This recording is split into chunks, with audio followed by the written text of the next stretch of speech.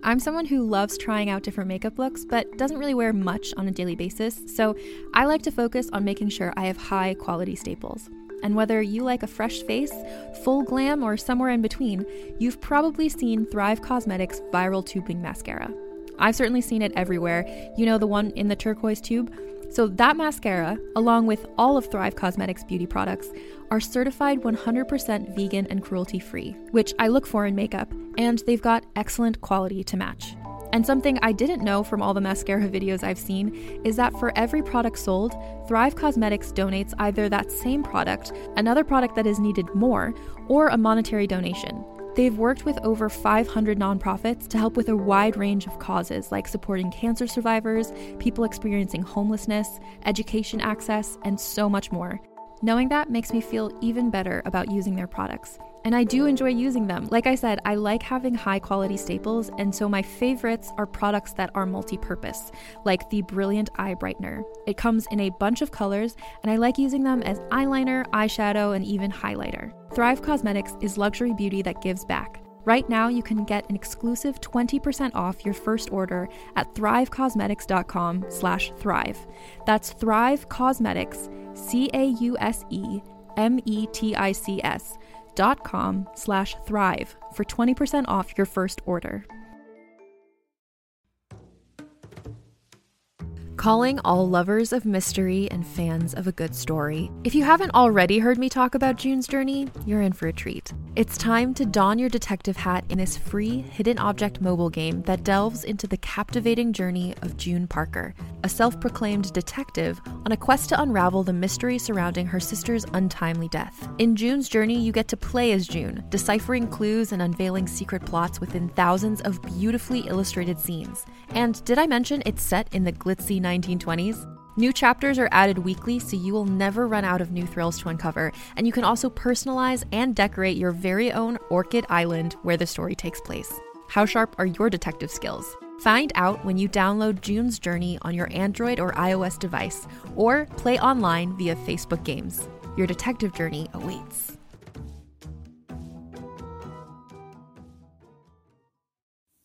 Hey, Vulgar History fans, check out my new podcast, Are We Home Yet?, where I talk to expats about what it's like living abroad, and they tell their stories, whether it's the struggles, joys, falling in love, raising a family, managing a business in another country, and maybe still searching for that place they will one day call home.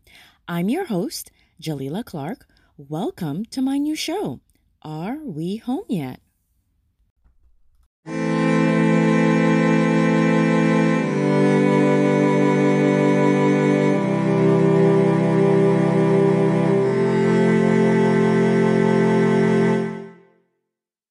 Hello and welcome to Vulgar History, a feminist women's history comedy podcast. My name is Anne Foster, and this is Season 5, Vulgar History International. We're looking at people from various different countries, different cultural backgrounds, and this week we are looking at the story of Njinga of Angola and Matamba. My main source for this episode is the biography Njinga of Angola by Linda Haywood, which is a really, really, really good biography. It's very readable, very understandable. It's got all the facts. And sort of like the book about Fredegund and Brunhild that came out, this is the first biography, the first nonfiction biography of this woman, which, as we'll talk about in this episode, she is one of the great monarchs in world history, and it's great that there's finally a biography written about her, but also it kind of sucks that there wasn't one until now, but we'll talk about why there wasn't when we get to the legacy. So because this story takes place in Angola, there's a whole aspect of this about Black history, about the history of the African continent that I, as a white woman in Canada, I'm not here to speak about that. Those cultural nuances, nothing that I would feel appropriate talking about. So I listened to the podcast episode about Njinga. So there's a podcast called It's a Continent, which is so good. It's really funny. So it's hosted by two women. I think they both live in the UK now, and they're both of African ancestry. So they explore key historical moments which have shaped the African continent in an easily digestible, satirical, and shady format. I also listened to the Njinga episode from the Excuse My African podcast, Life Through the Eyes of a Misrepresented and Misunderstood African Girl Abroad. And then for not the African point of view, but the African American point of view, I listened to there's an episode of the Humanity Archive podcast about Njinga. That's another really good podcast. It's hosted by a Black American man. And that tells the untold and overlooked stories of history. I also referred to Wikipedia, and then also Anne Theriault, who's a history writer you may know about. She writes the Queens of Infamy for long reads. She has a piece about Njinga. I looked at that as well. I also listened to an episode of the Royal Diaries, Unlocking History podcast. Why is that? That's because there's this book series, the Royal Diaries. They were out in like the 90s/early 2000s that are children's books talking about kind of the tweenage years of various royal women from different countries. And there is one of them about Njinga. And actually, I had to double check, but this is the second Vulgar History episode that talks about a person about whom there was a Royal Diaries book. The first was Cleopatra. And before the season is over, there's going to be one more Royal Diaries person that I will be profiling. Anyway, so the Royal Diaries Unlocking History podcast, they talk about each of the books in the Royal Diaries series and talk about the real history of them. And it's a really fun podcast. Super recommend as well.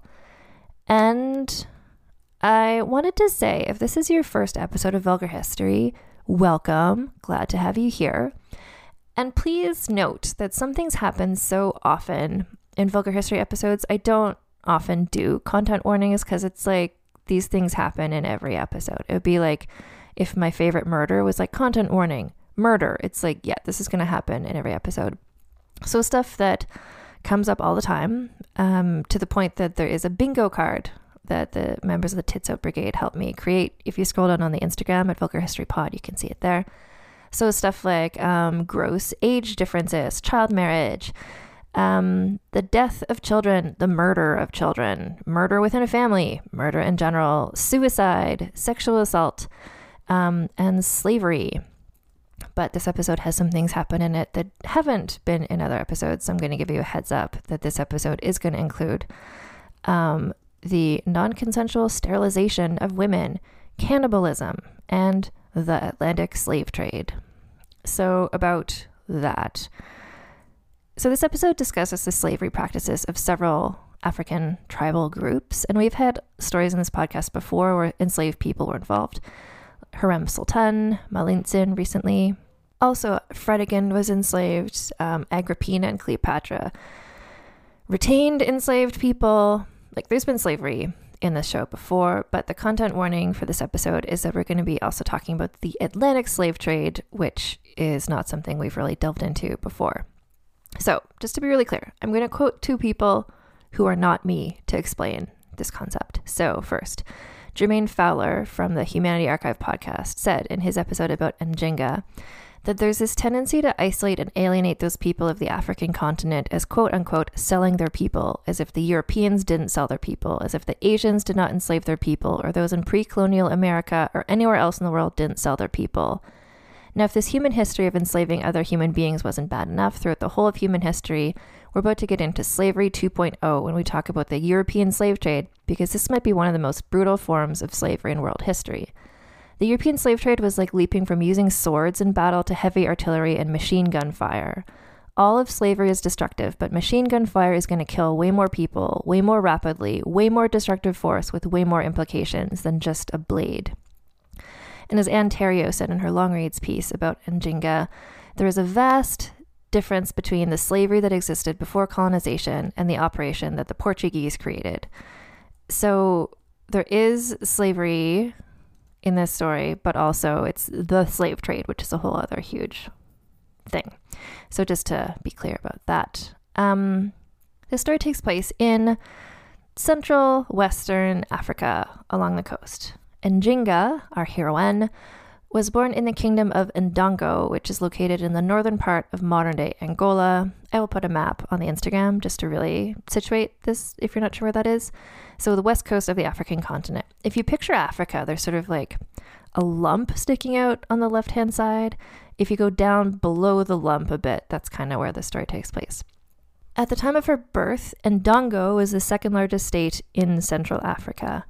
The people of this kingdom, and also other kingdoms nearby, were Mbundu. So this is a Bantu people who are nowadays the second largest ethnic group in modern-day Angola. The spoken language of Njinga and her family was Kimbundo, which is still the language spoken by Mbundu people in Angola today.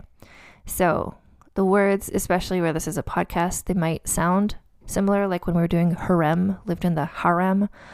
So the place is the kingdom of Ndongo. The people are the Mbundu. The language is Kimbundu, and our heroine is Njinga. So another important term to know is the term Angola, which might be confusing because this is a podcast. So you might think I'm saying Angola, like the name of the modern day country, but there's no A at the beginning. It's Ngola, and that is the Kimbundu word for their monarch or their leader, and it's generally a male gendered term like we've had in other stories. So like with Rani Dida, where she became Sri Dida, it's a term that's generally, it just kind of means the ruler. So we're going to use the word Angola instead of king because it's got its own connotations to this place and time. And the reason why it sounds like the name of the country Angola is that someone heard, Portuguese people, I think, heard someone use the term Angola and they thought, oh, that's the name of this country. And they're like, let's call it Angola. So just, white people. So at the time that Njinga was born, the Angola of Ndongo was her grandfather. So she's the granddaughter of the Angola. Her father, whose name is Mbande, was the heir to the throne because he was the oldest son of the first wife. So this is a situation again where we've got like multiple wives sort of thing going on, but the first wife, it's like her children would be the heirs. Her children would be the most important. So Mbande, Njinga's father, had a first wife, but he also had concubines, and Njinga's mother was a concubine named Kengele Ka Nkombi. And she was in fact his favorite concubine. Njinga was the second child born to this couple. So she had an older brother, also called Mbande. And then later, her father and mother would have two more daughters, Kambu and Fungi. So her father, Mbande, had lots of other children with his other wives and concubines. But these four, Mbande, Njinga, Kambu, and Fungi, were all full siblings. They shared the same parents. But first, this is a story, it's epic because from moment one, when she is born, it's already a story.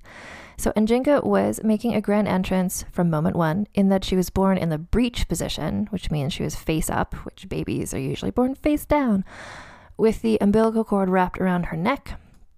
So the fact that she and her mother both survived is notable, and her mother went on to have two more children. So this is actually how she got her name. So her name is Njinga, based on the Kimbundu word kujinga, which means to twist or to turn, like how the cord was wrapped around her neck.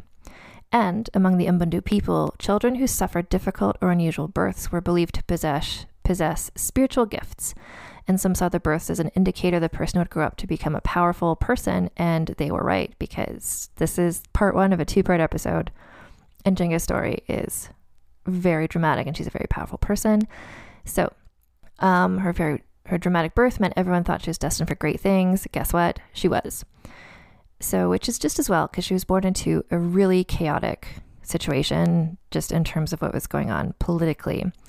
So she was born in 1583. To put this into perspective to other world events / things we've talked about on this podcast. So this was 5 years before Elizabeth I became queen in England. And actually, Njinga and Elizabeth I are compared because they would go on to reign at the same time for a while. And other similarities that we're going to get to. It's just interesting they were both alive at the same time.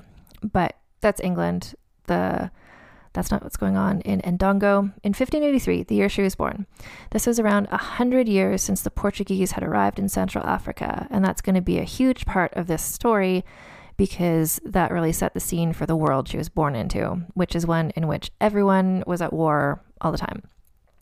And to be clear, everyone had been at war all the time already, because it's the 16th century, and everywhere in the world there were, like we've talked about, there's like little kingdoms, there's not big countries anywhere, and everybody wanted to take land from each other. This was happening all over the place. It just exacerbated once the Portuguese showed up, because that sort of affected the balance of power. So the Portuguese arrived. They were the first Europeans to arrive here in this era, and they began capturing African people to send them to Portugal to work as laborers. And then once the Portuguese set up a colony in Brazil, they began sending these captured Africans there. And they were obviously enslaved. They were not going there for jobs. They were going there as slaves. So, and the more they needed a constant stream of new enslaved people because they were building more and more things. So the base of operations for this slave trade was Western Central Africa near Ndongo. And the Portuguese had allied with the Kingdom of Congo, which was just to the north of Ndongo. I think I said Ndongo was the second biggest kingdom and Congo is the biggest one. And it's near where the modern day Democratic Republic of the Congo is. So Congo and Ndongo were already enemies, and then the Portuguese teamed up with Congo, and so they were super powerful now, and the enemies of Njinga's country. So this made everything pretty awful for Ndongo, being surrounded by war, but also knowing that when their people were captured in war, they would be sent across the Atlantic to Brazil. Again, quoting Anne Terrio, she described the Ndongo that Njinga was born into as a place where a rancid combination of white people, colonialism, and the Atlantic slave trade were tearing it apart. And her grandfather, who's the Angola, was not equipped fundamentally as a person or alliance-wise with enough troops to save the day. He just wasn't equipped. He just wasn't able to. I don't know if anyone could have done it. It was a really shitty situation, but he kept trying. He tried a variety of methods to handle this crisis, including diplomacy, negotiations, open warfare, but nothing he did improved the situation. In 1593, when Njinga was 10 years old, her grandfather died, and her father, Mbande, became the new Angola. So this makes, well, I guess Njinga was already a princess, but now she's like the daughter of the Angola. And this is why she's a character in the Royal Diaries book series. This is the era that story is written about. If you've read that book, you'll know that growing up, Njinga was her father's favorite child. And frankly, of course she was, because she was clearly the best one of them. So this is maybe partly because as a girl, he could show favoritism to her because nobody would see her as a potential heir, because this was a situation where the sons would inherit, not the daughters, like literally every country we've looked at so far, I think. So he could show favoritism to her, but that didn't mean the people would murder her, because he could spoil his daughter because she's not a threat to like become the new Angola after. And I say people would murder her because this is a situation kind of like how the Ottoman Empire was before Suleiman changed things, where it's like the new Angola was elected, like people voted on who the next one would be, which meant that all the sons would have this huge battle for who was gonna get the role. It wasn't like, let's peaceably all vote on somebody. It's like, if I kill all my brothers, then they won't have any choice. They'll have to vote for me. So children got murdered when it seemed like they could draw support away from the Angola. There's going to be, I told you, trigger warning, child murder. So, but Njinga was cool as a child because she was a daughter. So that meant that she was not seen as a threat to anybody. In that way, she was seen as a threat to her brother because she was clearly the most athletic, talented, smartest, and most capable of all of Mbande's children. This bothered her brother, also called Mbande, because she was just better than him at everything. And so her father had other wives, other concubines. He probably had a lot of children. I do not know how many children, dozens maybe, and Njinga was better than all of the boys from all of the other mothers. And seeing that, her father just leaned into it. He was really a girl dad type. So he provided Njinga with military training, and she was trained as a warrior to fight alongside him. And she continued to outperform her brothers in every capacity, including with the battle axe, which was the royal weapon, and became her signature blade. Shout out to Forged in Fire. She participated in many official and governance duties alongside her father, including legal councils, war councils, and important rituals. So it's not just that she was athletic and good at battle and athleticism, but she's also smart, and she was taught about the behind the scenes, like diplomacy type things. Furthermore, she was taught by visiting Portuguese missionaries to read and to write in the Portuguese language. So in her late teens and early 20s, Njinga led troops in various campaigns against the Portuguese. So she was a woman leading troops, and I think it was unusual, but it wasn't unprecedented for her to do this.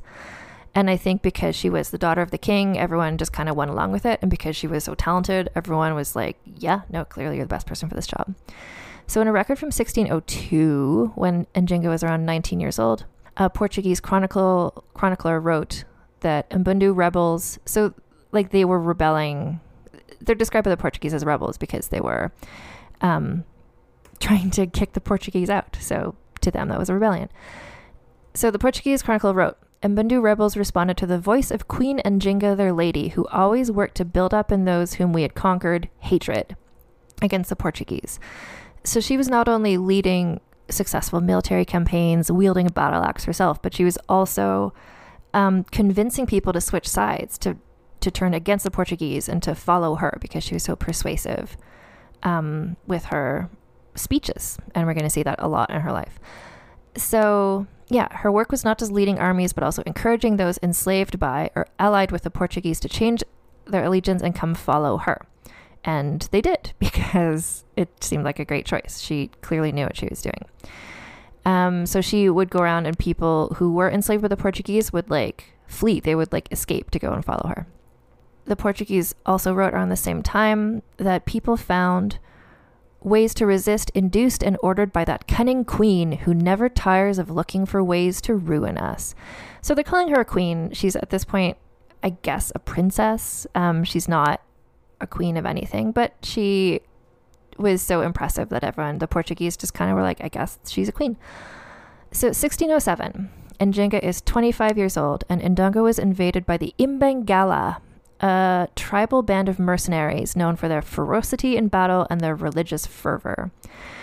And they carried the balance of power here in the same way as like the Damaras in the Rani Dida story, or the same as the Janissaries in the Harem Sultan story.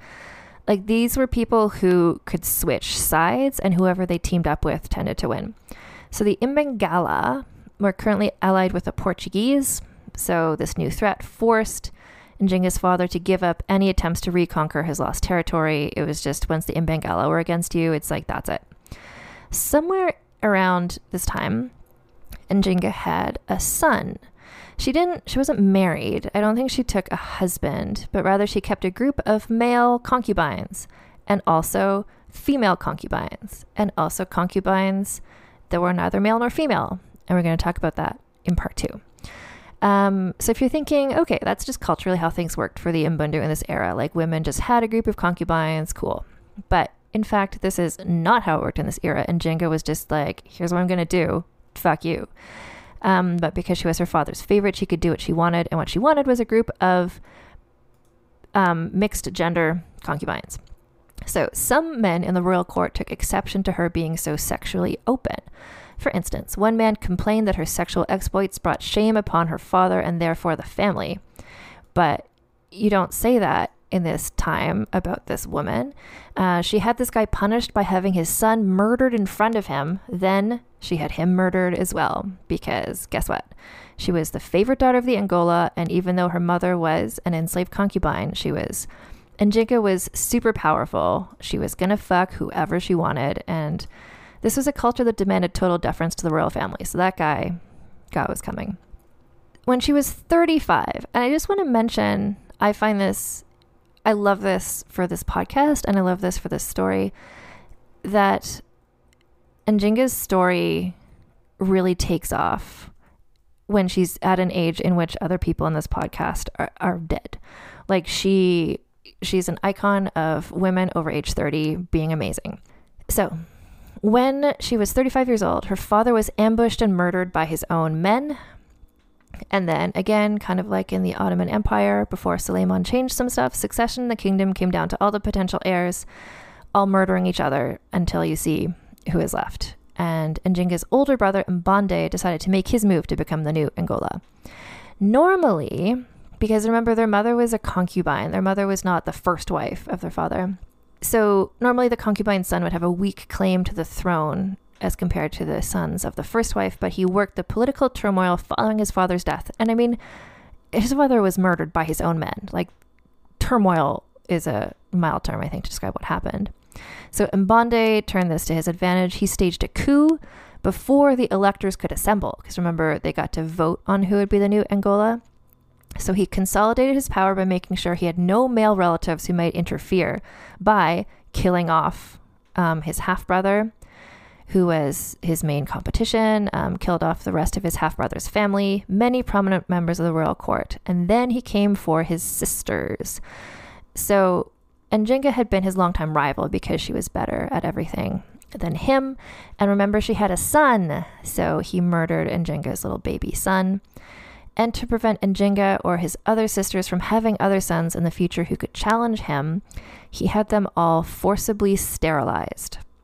So, later in life, Njinga described this process as being done by throwing boiling oils and herbs onto her belly so that from shock, fear, and pain, she should forever be unable to give birth. And I was like, that's awful, but also how would that sterilize her? So I checked in with a friend of mine. I forget, there was some other like gynecological questions I had for this podcast. Anyway, I have a friend who's an OBGYN to ask, would that work?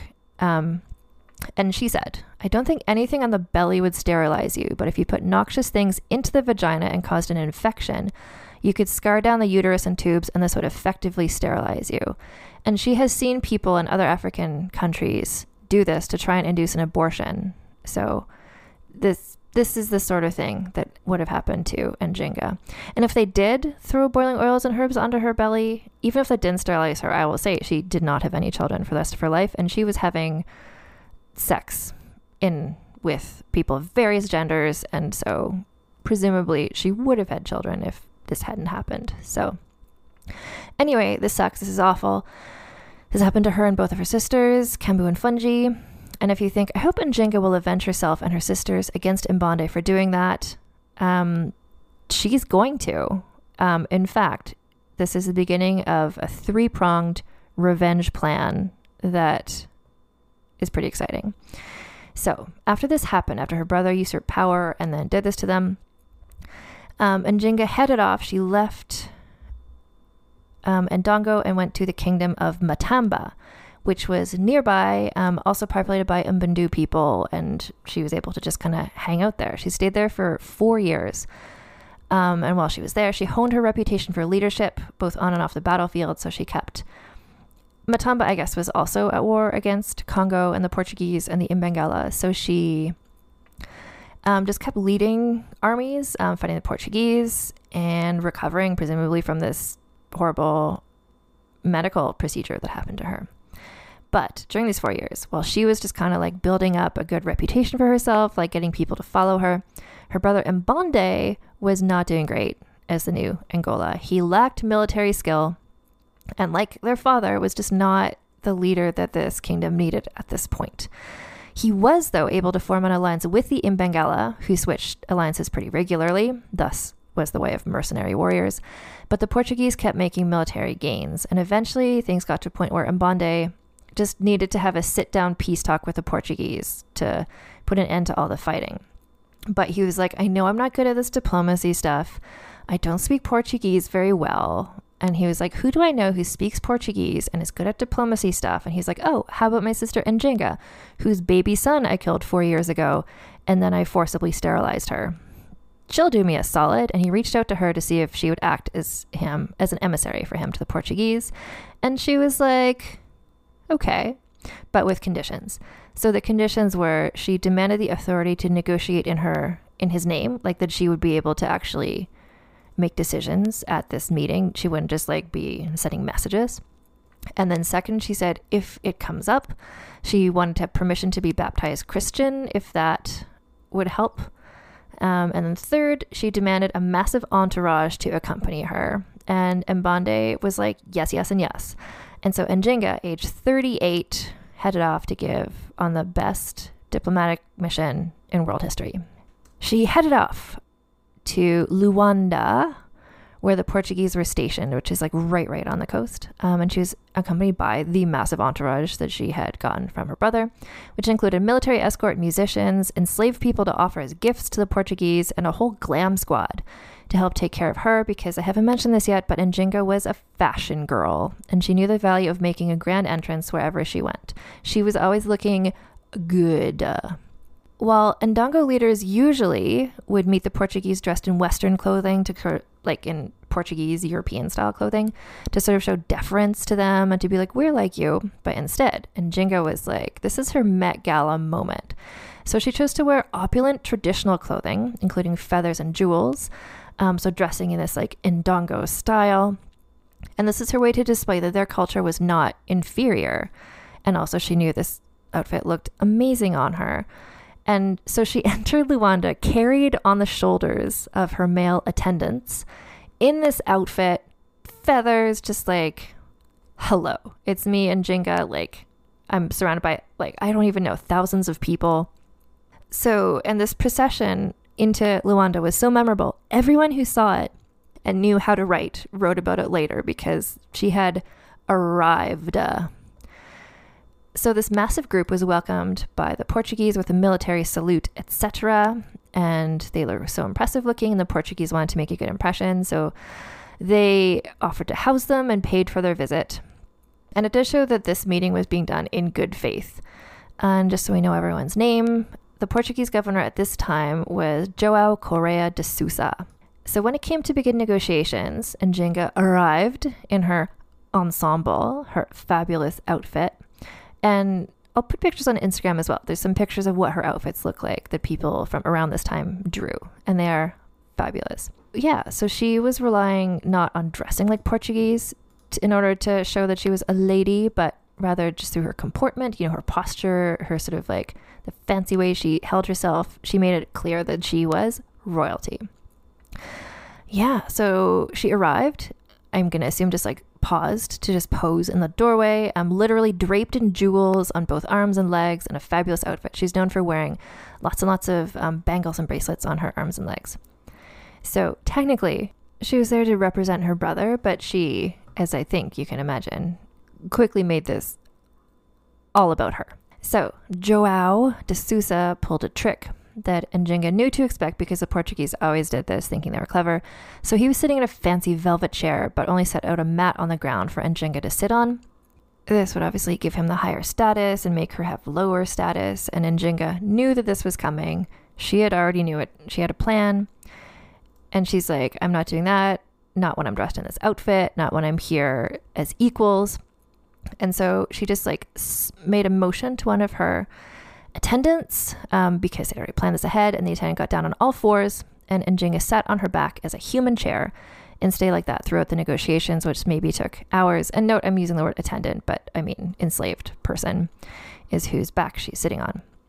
Yeah, so they started having this conversation, and Njinga was like, look, my brother Mbande, like, he's just youthful. He's a young Angola. He doesn't know what he was doing. Note, he was like 40 years old. But, boys will be boys. She's like, any mistakes he's done are just the mistakes of youth. So, like, let's be friends and work together. João was like, okay, but your brother has to pay annual tribute, like money and gift to the Portuguese, because you are a vassal state. And Njinga was like, no, because you haven't conquered Ndongo, and you only get tributes when you conquer somebody.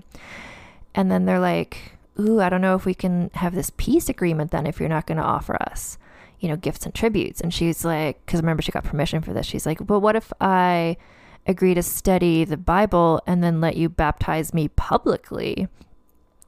And that was a huge deal. And they're like, yes, okay, let's do that.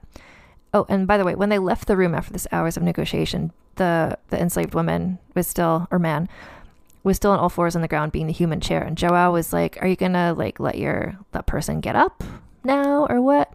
And then Njinga was like, I'm royalty. I never sit on the same chair twice, and I have lots more. And then Joao was like, oh shit, this woman is like the real deal. And so then she stayed in Luanda for 6 months as they worked out this peace agreement / she was taught about Christianity and the Bible, and apparently she took to it very enthusiastically. And then she was baptized in a huge public event. She took the baptismal name Ana de Sousa, named after her godparents. So Ana de Silva was a woman who she'd stayed with while she was there. And then the governor, Joao de Sousa. So in terms of names, I didn't mention this earlier on. So sometimes Njinga was like name fluid. Like she herself would write her name with many different spellings. So Njinga is the pronunciation that I'm using. It's what was used in the biography of her I read. But sometimes it's written as Nzinga with a Z or a Z if you're American. Sometimes she wrote her name, sometimes she signed her name as Anna, or sometimes she was like Anna Nzinga. Like she just kind of like, her name was changeable to her. And she would use the Ana de Silva name when she was corresponding with Christian people often, to just be like, hey, it's me, remember I was baptized. Anyway, so that 6 months in Luanda doing all this stuff. And later she would remember these months as a time of profound happiness and extraordinary peace for her. And after what she'd experienced, like, of course it was. She got to just like chill out there, like use her gifts, be valuable. She figured out a way for peace between Ndongo and Portugal, but also got an agreement from Portuguese for peace between themselves and Matamba, which was the other kingdom where she had been living. So Njinga wasn't even the queen of there, but she got peace for there as well. But while this is happening, don't think I've forgotten, and she had not forgotten about her 3-pronged revenge plan, because this was part of it, in fact, because she had made such an impression with this diplomatic mission, with her outfits, with the human chair, that it made her brother look really useless. And it was just kind of like, well, why isn't she in charge when she's so good at everything? And when she returned to Ndongo, everyone was like, shouldn't you be in charge? Like, and even her brother was like, I'm going to name you my heir instead of my son, or until my son comes of age, sort of thing. So ultimately, she like, in terms of fashion history, like, is this the first example of a throne being lost to a makeover montage? Potentially. Despite her success in these negotiations with the Portuguese, the peace between Ndongo and the Imbangala collapsed. So Ndongo was cool with the Portuguese, but the Imbangala were like, oh, you're cool with the Portuguese, well, we're not cool with you anymore. So the Imbangala was just always kind of changing who they're allied with. That's their thing. And then because of this, there was a series of defeats, and then the Ndongo royalty, aka Mbande and Njinga, were driven out of their court.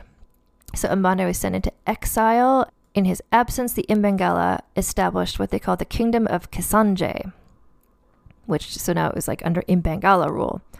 The Portuguese refused to help Mbande and Njinga against the Imbangala, or they were like, we won't help you unless Mbande is able to recapture the capital city of Kabasa, and Mbande has to get baptized.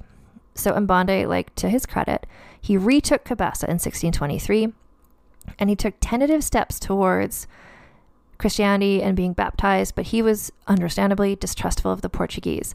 And actually, this is part 2 of Njinga's revenge plan against him for killing her son and sterilizing her. So get ready. So Mbande had by now like come to rely heavily on her as an advisor. He listened attentively to everything she said because she clearly knew what she was doing and was better at everything than him. And so she convinced him that it would be humiliating for the king of Ndongo to submit to a foreign power, and would amount to a betrayal of their customs. If he got baptized, that would cause all of his supporters to abandon him. So if this seems like a bit much coming from the person who had just gone through a fairly strategic baptism, remember that Njinga's private plan here was to undermine her brother to get rid of him so she could become the new leader, and so she could avenge the murder of her son. So everything she said was like, it could be true, but also a great part of a revenge plan. And this is part of what's great about Njinga. Why not do both? So things were not going well for Mbande psychologically. He didn't get baptized, and his rule was going badly. He fell into a deep depression. And I think a similar thing had happened to their father. So it's maybe a family inherited tendency. Anyway, so he was forced to cede many of his duties to Njinga because he was not able to do stuff because he was just in such a depression. Next thing you know, he had died of mysterious causes, which were rumored to be he might have poisoned himself to death, or maybe someone else poisoned him. I feel like if Njinga didn't directly poison him, then her manipulations might have led him to take his own life. But before he died, he had made it clear that Njinga should be his successor. And so she was at this point age 41, and time for part 3 of her revenge plan. Like, yeah, I know her brother is dead, but she's still going. Njinga moved, like her brother had, quickly to consolidate her rule so nobody would challenge her. So there's a whole, luckily, Mbande had killed all of the brothers. So like the people who would challenge her were not as direct links as she was. Like she was still the daughter of the previous 2 Angolas ago. And she had so many supporters, right? Because she'd been at this game for a long time. She'd been leading armies, like she had supporters. So she got them to seize the ritual objects associated with the monarchy. So these were things that would eliminate her opponents at court if she like was in possession of these items. And she also just assumed the title of Angola. She was just like, hey, guess who's the Angola? It's me. I just declared it myself. And so again, before her, this had, I'm going to say always, but there might have been a woman before because the records, I haven't seen all the records. I don't know if they're all in existence. So the leaders before her had all been men, I think. So again, it's a bit of a Rani Didda energy of just taking the title and being like, guess who has a title now? Me. It's not just a title for men. Now it's a title for me also. She arranged an opulent funeral for her brother, and some of his remains were preserved in a portable shrine. So I'm not sure if that's like an urn sort of thing, but something you could carry around. And this is part of the spiritual beliefs of her people. So like she would carry the remains around in this portable shrine so she could consult with them. And we're going to get to that later, because does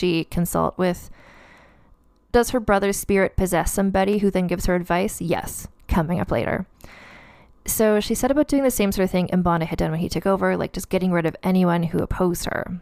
And at this point, I'm like, who are these foolish people who wouldn't see that, first of all, she was the best choice to be the Angola, and second of all, who would cross her with her reputation? And it was, of course, men from other noble families. So it was like her brother had killed all of the potential heirs from their father, but these were like further flung relatives, I don't know, cousins or whatever. And as per Mbundu tradition, Njinga and also her brother, neither of them had a direct right to the throne because they were children of enslaved wives, not the first wife. So these were people who felt they had a better claim and also were men. But she countered their argument. She's so good with her words. So claimed that, well, she was properly descended from the main royal line through her father, as opposed to her rivals who had no bloodline connection. But her opponents were like, yes, but you're a woman and we're men, blah, blah, blah. The same thing that happens in every story, every society in the world. Bleh. And then also, the fact that she had negotiated with the Portuguese was seen by some people as a sign of weakness, like she told Mbande people would think. People didn't like some of the terms of the treaty that she had created with them. And so this was a succession crisis. Like she didn't just swoop in and everyone's like, great, let's go. People were not cool with her being there. And as this happened, relations between Ndongo and Portugal started to get bad again. So Njinga didn't want war, and there was a new Portuguese governor. Like during this story, there's like 10 different Portuguese governors because none of them could handle Njinga. The new Portuguese governor, also nobody wanted war, but it was becoming increasingly obvious that was probably going to happen. In late 1624, the new governor began a campaign to force local nobles to become Portuguese vassals. And I used that word before, and I will define it because I had to look this up for myself too. A vassal is a holder of land by feudal tenure on conditions of homage and alliance. So you're a landowner, but you're subordinate to someone else. So it's making themselves subordinate to the Portuguese. And that's what the Portuguese wanted all these people to do. And then he also demanded that Njinga should submit herself as a vassal to Portugal, which she obviously refused. To weaken the Portuguese colonial administration, Njinga dispatched messengers to encourage Mbundu people enslaved to the Portuguese to flee and join her kingdom. thereby depriving the colony of its income and manpower. And this happened. These enslaved people were like, hell yeah, and escaped. The Portuguese complained about these escapes, being like, hey, a bunch of our enslaved people are escaping. And Njinga was like, okay, like, as per our treaty, I will return any escaped slaves, but I don't see any escaped slaves here. Do you see any escaped slaves here? I don't think there's any escaped slaves here. So, good for her. Oh, and don't think I forgot, revenge part 3. So, before he died, so Mbonde had, his son and heir was a 7-year-old boy whose name I don't know. I'm going to guess Mbonde, because that's the family name. So he turned the 7-year-old son and heir over to the Imbangala for safekeeping. So this was before those two, they stopped working together. Anyway, so he had a son. The Imbangala were keeping him safe and training him up to be a warrior under the guardianship of an Imbangala man called Kasa. And basically Njinga wanted to kill this son. She wanted to kill this boy as a repercussion of Mbonde having killed her son, like an eye for an eye type situation. So she was like, hey, can I just like hang out with my nephew? And the Imbangala are like, no, you're obviously going to kill him. And she's like, but can I hang out with my nephew, visit him? They're like, no. And so what she figured out she had to do was to seduce Kasa, the guardian of the boy, in order to get close to her nephew to kill him. So Linda Haywood in her biography describes this perfectly, and I'm just going to quote her. So Njinga used her wiles and wealth to persuade Kasa she was passionately in love with him, displaying her affection publicly and showering him with gifts. At first, Kasa resisted, disturbed that Njinga was older than he was, and convinced that she wanted to marry him only to get her hands on the boy. But eventually, he agreed to a union and to surrender the boy. Her young nephew accompanied Kasa to the site of the wedding. The ceremony wasn't even over before Njinga seized the little boy, murdered him, threw his body in the Kwanza River, and declared that she had revenged her son. Njinga also killed many of her other relatives who were in attendance. So, murder wedding. Like, this is like Game of Thrones red wedding, except one woman, just Njinga, and she's the bride. Like, she convinced this guy to marry her just so that she could lure all her enemies to the wedding and then kill them during the wedding. This is the point where I was just like, oh, this is at Fredigan level. This is like Fredigan wishes level. Bear that in mind when we're scoring her for scandaliciousness and also scheminess. But, so with all those people, her revenge plan done, she could move on to just really focusing on ruling and getting rid of other threats. But despite her overall excellence at everything, including murder wedding planning, the Mbundu nobles didn't like her. So this is giving me Damaras from Rani Dida's story again. They didn't like her policies because those threatened their income somehow, and so soon rebellions against her rule broke out. Her most dangerous rival was called Hari A. Ndongo, and he opposed having a woman rule the kingdom. Get it together, honestly. She attempted to crush his rebellion, but failed. And this made her look weaker, and that convinced more nobles to revolt against her. So she attempted to negotiate with the Portuguese while she gathered more forces to try and, defeat the rebels in her own country. But the Portuguese guessed this was a delaying tactic, and then they recognized Hari A. Ndongo as the new Angola. And then the Portuguese declared war on Njinga in 1626. Like, they just declared war on her as a person, which is like wild, but also like, yeah, she's basically has the power of a country. So they declared war on her as a person. She still had all these supporters though, remember? So facing this Portuguese invasion, she gathered her army and withdrew to a group of islands in the Kwanza River. And this is where she decided to use her brother's relics. So remember how she like got baptized?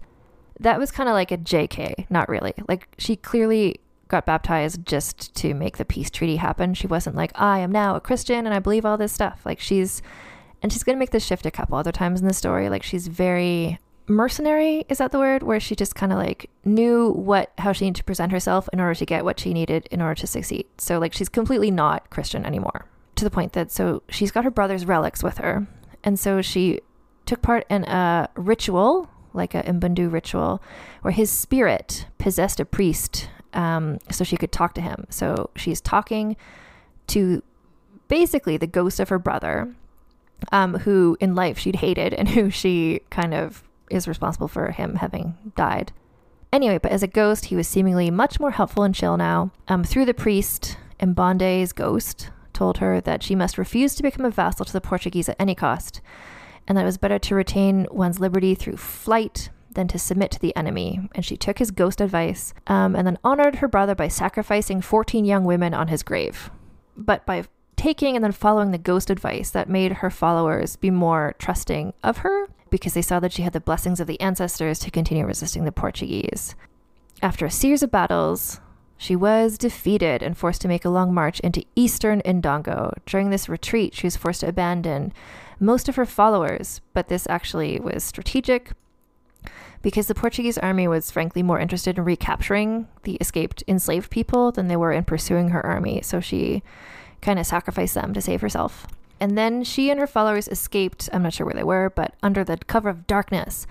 They avoided the detection of the Portuguese troops surrounding the island where they were hiding out. After taking some time to regroup and shore up support in the eastern part of her kingdom, she came back stronger than ever. And then she spent the next 3 years harassing and striking against the Portuguese, who were becoming increasingly alarmed over the fact that she would just not go away and was amazing. And then the Portuguese suffered a setback when their puppet king, Hari a Ndongo, died of smallpox, and they had to find a new king of Ndongo, and they chose a guy called Ngola Hari, not Hari a Ndongo, Ngola Hari. Another Ndongo nobleman with basically the same name, because this is the Vulgar History podcast and there's always repeated names. Anyway, Ngola Hari proved to be an unpopular leader who viewed him, correctly, as a Portuguese puppet. Some nobles welcomed his rule, but he wasn't very good. So a divide soon formed inside the kingdom of Ndongo, in which the common people and lesser nobles supported Njinga, while the powerful nobles supported Ngola Hari and the Portuguese. November 1627. Njinga attempted to negotiate with the Portuguese again, sending a peace delegation along with a gift of 400 enslaved people. She indicated that she was willing to become a vassal of the Kingdom of Portugal and pay tribute if they supported her claim to the throne. But she was adamant that she was the rightful queen of Ndongo. The Portuguese rejected the offer. In fact, they beheaded her lead diplomat, and they issued the counter-demand that she retire from private life, renounce her claim to the kingdom, and submit to Ngola Hari as rightful king. And Njinga is like, yeah, no. So, faced with the realization that the Portuguese were against her, many Ndongo nobles stood against her. Njinga, like her father and her brother, slipped into depression, locking herself into a room for several weeks. But she emerged, and within a month had begun a new campaign to rebuild her alliances again, because she could not be stopped. And I think part of it was while she was rebuilding her strength, while she was locked alone in the room, just thinking, I guess, she took advantage of Ngola Hari's political weakness, highlighting his lack of political experience. And in fact, Ngola Hari was despised by both his nobles and the Portuguese allies. For while previous kings of Ndongo had all been warriors, Ngola Hari had no soldiers of his own and was forced to rely on Portuguese soldiers. Ngola Hari and the Portuguese launched a counter-propaganda campaign against Njinga. I don't know if this is a pamphlets moment. It might be more like a gossip rumors spoken campaign. They were hoping to use her gender as a mean to delegitimize her strength. The only thing they could say against her is she's a woman. And to her followers, they were like, yeah, and she's great. She's a woman and she's great. We don't mind that she's a woman. The propaganda backfired because she increasingly outmaneuvered Ngola Hari politically because she's amazing at everything. In one notable incident, Njinga sent Ngola Hari threatening letters and a collection of items considered to be inhabited by spirits, and she challenged him to combat. The messages terrified him, called on his Portuguese allies for support, which diminished his own prestige while adding to Njinga's reputation. So she's just doing everything she can to just psychologically destroy him, and he was already clearly pretty fragile. But she was still unable to directly face the Portuguese in battle because she didn't have enough troops. By late 1628, her army had been greatly reduced, down to around 200 soldiers, perhaps, and she had been effectively expelled from Ndongo. Following her expulsion, she and her supporters continued to fight against the Portuguese. In 1629, the queen was dealt a crushing blow. Her camp was invaded by the enemy, and she was able to escape by, in a pretty awesome sequence, rappelling down a cliff into a ravine using some sort of vine Her sisters Kambu and Fungi, who had been with her this whole time, were both captured by the Portuguese. So Kambu and Fungi were the closest thing she had to social peers. Well, they were her closest friends, they were her sisters, and they were the only people who really understood what was going on with her. They were also the only people she fully trusted. She learned that they had been captured, and not just that they were being forcibly converted to Christianity, and Njinga swore that she wouldn't rest until she rescued them. And that is where I'm going to leave things for now, because this is a goddamn 2-part episode, because this story just keeps going. It always feels weird to end an episode without having scoring, but truly can't wait for how this scoring is going to go. There's already so much, and this is just halfway through the story. Like, I can't wait. So, all the regular reminders for everybody. Oh yeah, well, we haven't yet found anybody who... We'll wait to the end of the story to see if anyone deserves the Lady Jane Seymour Memorial Award for Outstanding Supporting Performance. I mean, at this point, there's not really anyone who I would give that to. Maybe her sisters, but we haven't heard much about them yet. Maybe next week, we'll see. Yeah. So please suggest people who you think would be good subjects for another episode of Vulgar History. I'm really keen to learn about cool new people. And so you can submit those. There's a contact button at vulgarhistory.com, which is my little website. You can also send me messages we're on Instagram at vulgarhistorypod, also Twitter at vulgarhistory. You could email me directly, vulgarhistorypod@gmail.com. There's a link in the show notes to the Njinga of Angola, the book by Linda Haywood, which is so good. And if you follow that link, it takes you to a website called bookshop.org, which is a place where if you buy books from there using my links, then I get a little kickback from that. So that's a little way to support the show while also getting a cool book. You can also pick up our merch at vulgarhistory.store, vulgarhistory.store. You can use code TITSOUT for free US shipping, or TITSOUT10 for 10% off.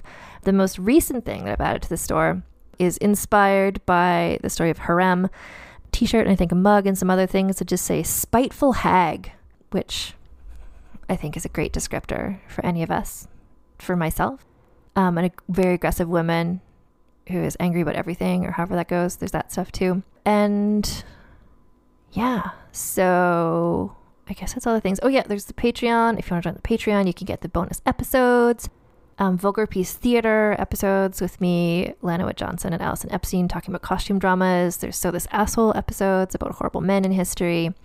If you go to patreon.com/AnnFosterWriter, the info is all there. And I guess that's everything. I can't wait to get into part 2.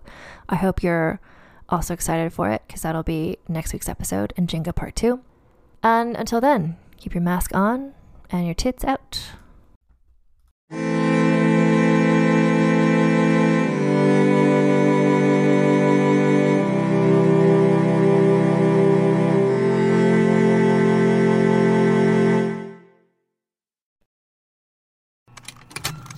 Contained herein are the heresies of Radolf Burntwine, erstwhile monk turned traveling medical investigator. Join me as I uncover the blasphemous truth of a plague-ridden world, that ours is not a loving God, and we are not its favored children. The heresies of Radolf Burntwine, coming January 2nd, wherever podcasts are available.